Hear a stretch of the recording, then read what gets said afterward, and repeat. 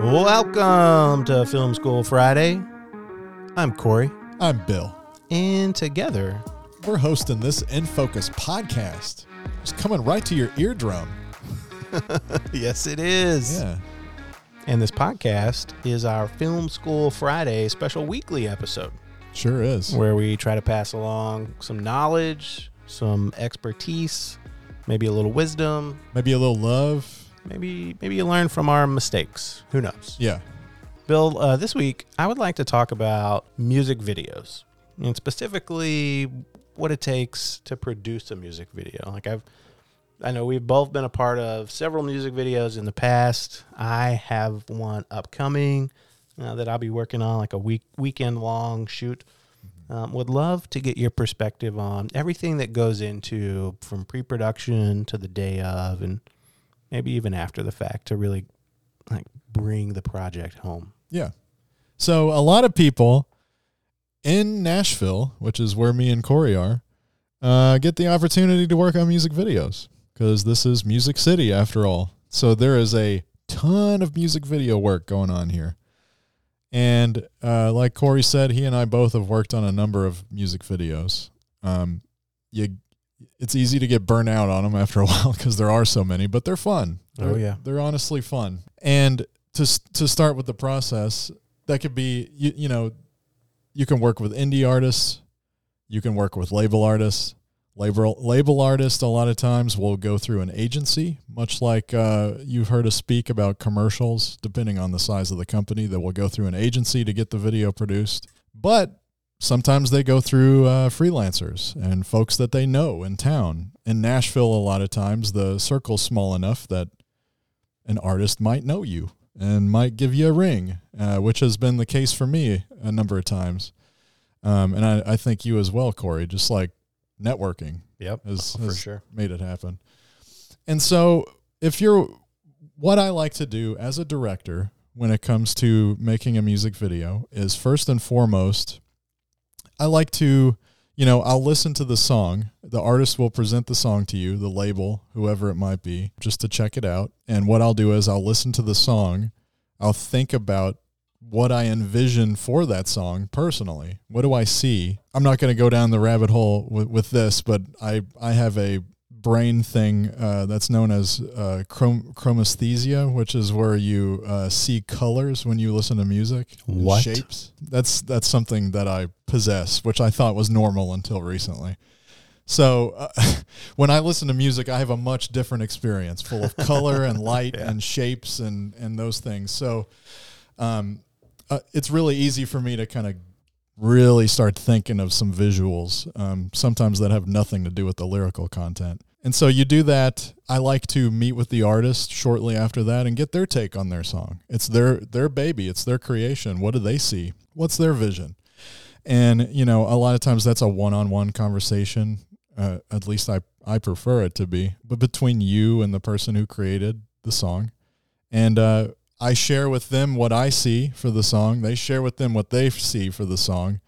And then you just go back and forth. And I've had a lot of really great experiences with artists where they've either embraced the idea that I had, or we kind of come to a middle point where it's what they're looking for, but it's also what I'm thinking about.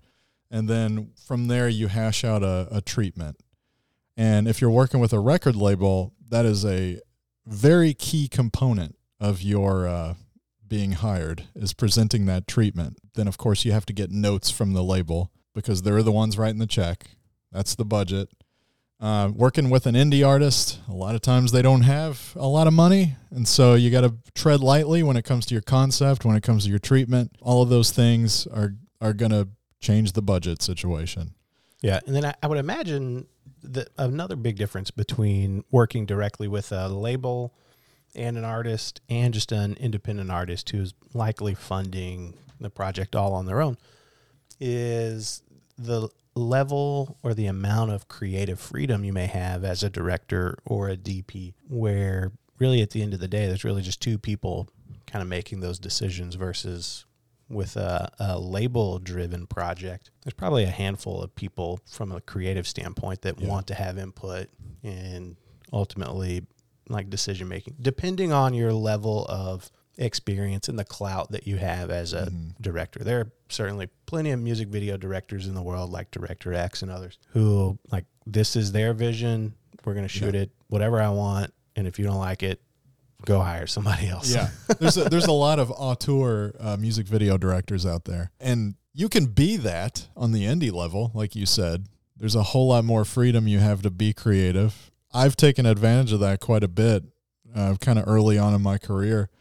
You know, working with indie artists, you know, they're leaning on me to come up with something quote unquote brilliant for them.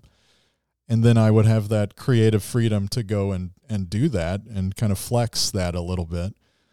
But in the last couple of years, there was an artist with Sony who was asking for a treatment. That experience was a fascinating one, quite honestly, to actually work with an artist where there was a lot of money behind them. You know, I was working with Zach Adams on this treatment as well, and we were kind of throwing out these wild ideas. Zach was like, I know they have the money, so let's just put these in the treatment and see what happens. And sure enough, we did. We were changing locations. We were shooting in New York, but also in LA, and we were going to build a fully 360-degree performance space that had like stars blasting through these this like black mat. Like we had all kinds of stuff. Yeah, we had some crazy stuff going on. And we were going to shoot a narrative at the same time about like in New York City nightlife kind of thing. And we presented this treatment and Sony was like, this is great. Absolutely. How much money do you need? And we were like, are you kidding me? This is great. So you don't always get that. The label might give you quite a bit of pushback too. It's the whole too many cooks in the kitchen situation. And again, going back to the commercial conversation, you don't want to bite the hand that's feeding you. Please don't get too stuck up and egocentric with your vision that you step all over the paycheck, because you might get fired. But anyway, once you hash that out, I've never been fired, by the way. I know people who have, though. Yeah, I wasn't sure if that was speaking from experience. No, not at all. No, I'm chill. I understand, and I've been poor, so I need that check. In my experience. So once you get the treatment approved, you start going to work. You get everything together just like you would be shooting a narrative film. You get your crew assembled. You shoot dates, location scouting, all the fun things that go into pre-production that we've spoken about on the show before. And music video shoots, depending on how big they are, sometimes they're 1 day, sometimes they're 2 days, sometimes they're 4 days. So it just all depends on what's going on with that video. Yeah. Maybe it's a one take and it's 4 hours. This is very true. Maybe Absolutely. you nail it on the setup and that's a wrap. Yeah. Because you got to think, you're not shooting a film. You're shooting a 3 to 4 minute song. So the narrative is a lot more compressed.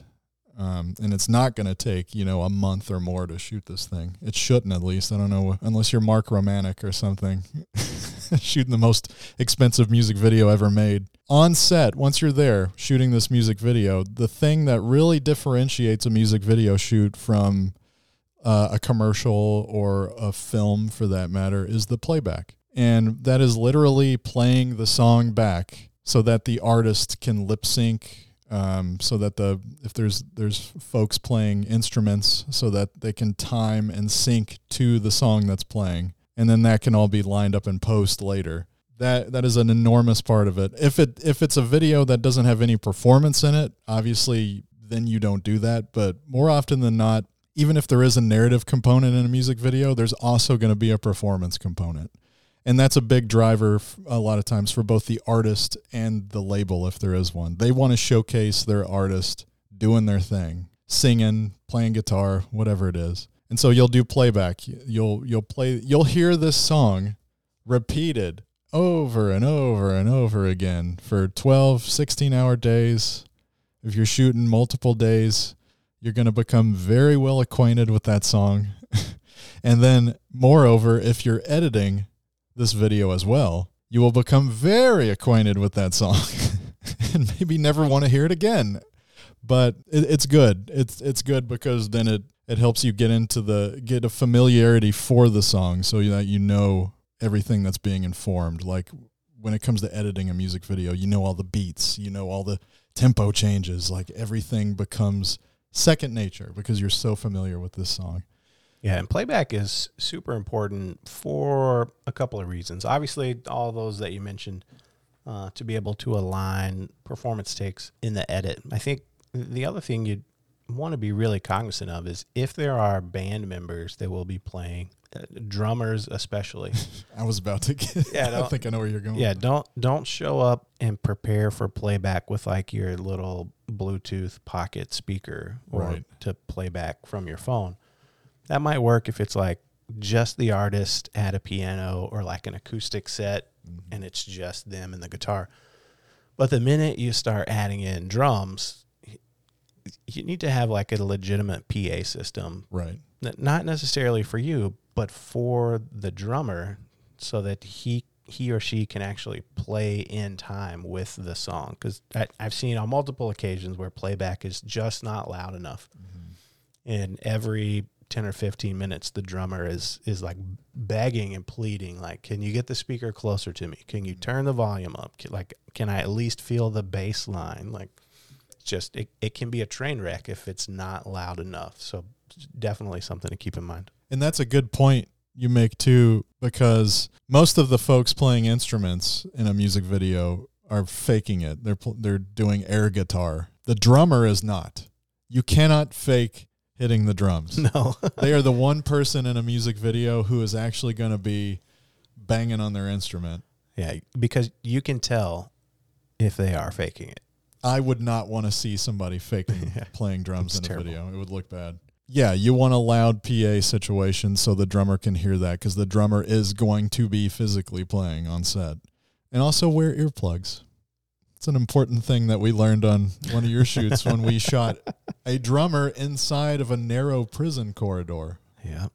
Lots of concrete and echoes. What did we make your earplugs out of?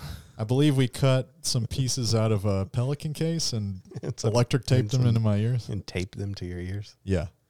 So hey, something's better than nothing, Bill. Right, exactly. Be prepared. Also, if you're shooting outside, especially in a city, one of my early music videos was a video that we shot on the rooftop of a parking garage in downtown Nashville on a Saturday morning, right next to the Sheraton Hotel. And back to what I was saying about the drumming, we had the drummer going full crazy on his drums for every time we rolled through the song, because you're doing this multiple times, this playback, these wide shots, close-ups. Oh, yeah, multiple take situation. Multiple takes. Almost every time. Yeah, and so he was banging the hell out of these drums through this 5-minute song repeatedly throughout the day. So we definitely had a few visiting guests at the Sheraton Hotel who were watching us from the window like, excuse me, it's 9 a.m. on a Saturday. What the hell is going on?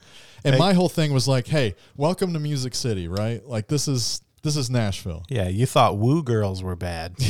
Yeah. How about music video drummers? Yes. I mean, you could hear his drums bouncing off all the buildings downtown. It was extraordinary. That's awesome. So be mindful of your sound. That's important.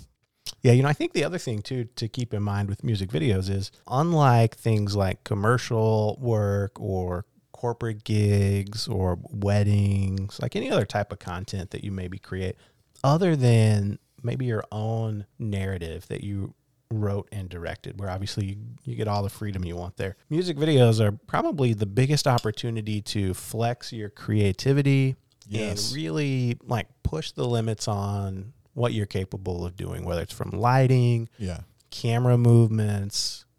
It's a place to safely be very experimental, as long as the artist that you're working with is up for that. Yeah. So you can use a lot of untraditional methods, lighting methods, wacky colors. We've talked about the whole color temperature stuff. You can just go balls out with color temperature or whatever you want in a music video. So yeah, you're right. It's a creative sandbox. It can definitely be that. Yeah. Like one of the music video shoots I have coming up, we're in pre-production still right now, but I think we have 5 or 6 different setup that, we go from recreating an 80s themed bedroom for a performance. We have like a top down in a fake flower field performance. We're going to get wild with some RGB shadow performances. Yes. Neon, like really heavy neon themed stuff in an arcade. All for the same video. All for the same video. That's a music video. It's great. And that's the thing. If you can get into a gig where that's your main gig, you're going to have a lot of fun. I mean, there's going to be the frustration, as there always is with things, visions, conflicts. But by and large, yeah, you've got that fun, creative sandbox to play in. Oh, for sure. And then, so when you think about beyond the pre-production and all the work that goes into the treatment and aligning all of the creative stars for the shoot, once you actually shoot, anything to keep in mind from a post-production standpoint when you think about in the edit and how to really pull that through? Yeah, I've edited a lot of music videos as well. There's a few ways to approach that. Obviously, the sync is vital, and that's based on the playback on set, the playback we talked about. Please, please, please make sure you have some onboard audio of some sort on set when you're shooting, just so you have something to sync to, because that's going to be very, very important to you in post. And what I like to do a lot of times, not to get too technical with editing, but I like to take all of the different angles, all of the coverage that's been captured from the shoot, stack it in my timeline, sync it all to the playback, and just chop through there. And I'm a rhythm editor. I like to chop to tempo. I like to chop to the pacing and the vibe of the song, movement within the video itself, how it feels with the song playing. Those are the types of cuts I like to do. So there's different ways. There's a whole lot of different ways to approach post-production with a music video. And one thing we should mention too, and this also relates to playback, if you do slow motion, sometimes there's slow motion performance taking place where the environment and the band is moving in slow motion, but their lips are still in sync with the song. That requires timing the playback, speeding the playback up to a chipmunk level pace, and then having the artist sing to that, which is really funny if you've done it before. They have to, and the guitarist has to play his guitar at like double time and that sort of thing. But what that does is you can bring that in post-production, and it's going to be slow motion, but it's going to be synced with the rhythm of the song. So the mouth movements, the guitar playing, it's all going to be properly synced, but it's going to have that cool, vibey, slow motion feel to it. Yeah, and then as the viewer, when you watch that playback, it is a little bit of a mind fuck where you're like, they're clearly moving in slow motion. Yeah. But like when you see someone's the hair just speed of slowly, the song is still like on time, which is like, it's a really great effect. I think I want to go back to the editing approach that you mentioned. It's interesting. Your method for that is stacking and then aligning and then like achieving your cut that way. Mm-hmm. For me, I could do something similar, but I have found really good success I like to get a full performance take of the entire song, start to finish, for every take. Rarely is there a reason to just get a single, like one little snippet performance cut from the song. Mm-hmm. But that definitely exists, and I recognize that. But for me, I like to take all of the full performance takes and ingest them as a new multicam clip. And that's a way to do it too. And then I will play back and just cut as if it were a multicam performance. See, that's the less archaic version of doing what I do, basically. Yeah. I'm just so used to doing it old school, I still do it. Yeah, that's for me, that speeds things up really well. And then if there's narrative on top of the performance, then you just go in and you layer that on top in a new layer or in a new as a new clip. Yeah. And it works out really well. And to your point about rarely do you shoot just a one-off of the band or the performer. It's almost always, at least it should be, the entire song front to back performance for every take. It's if the band, someone in the band is doing some cool trick or something that warrants a one-off shot. Like a video I did, the guitarist jumped off one of the amps with his guitar and like splashed in a puddle in slow motion.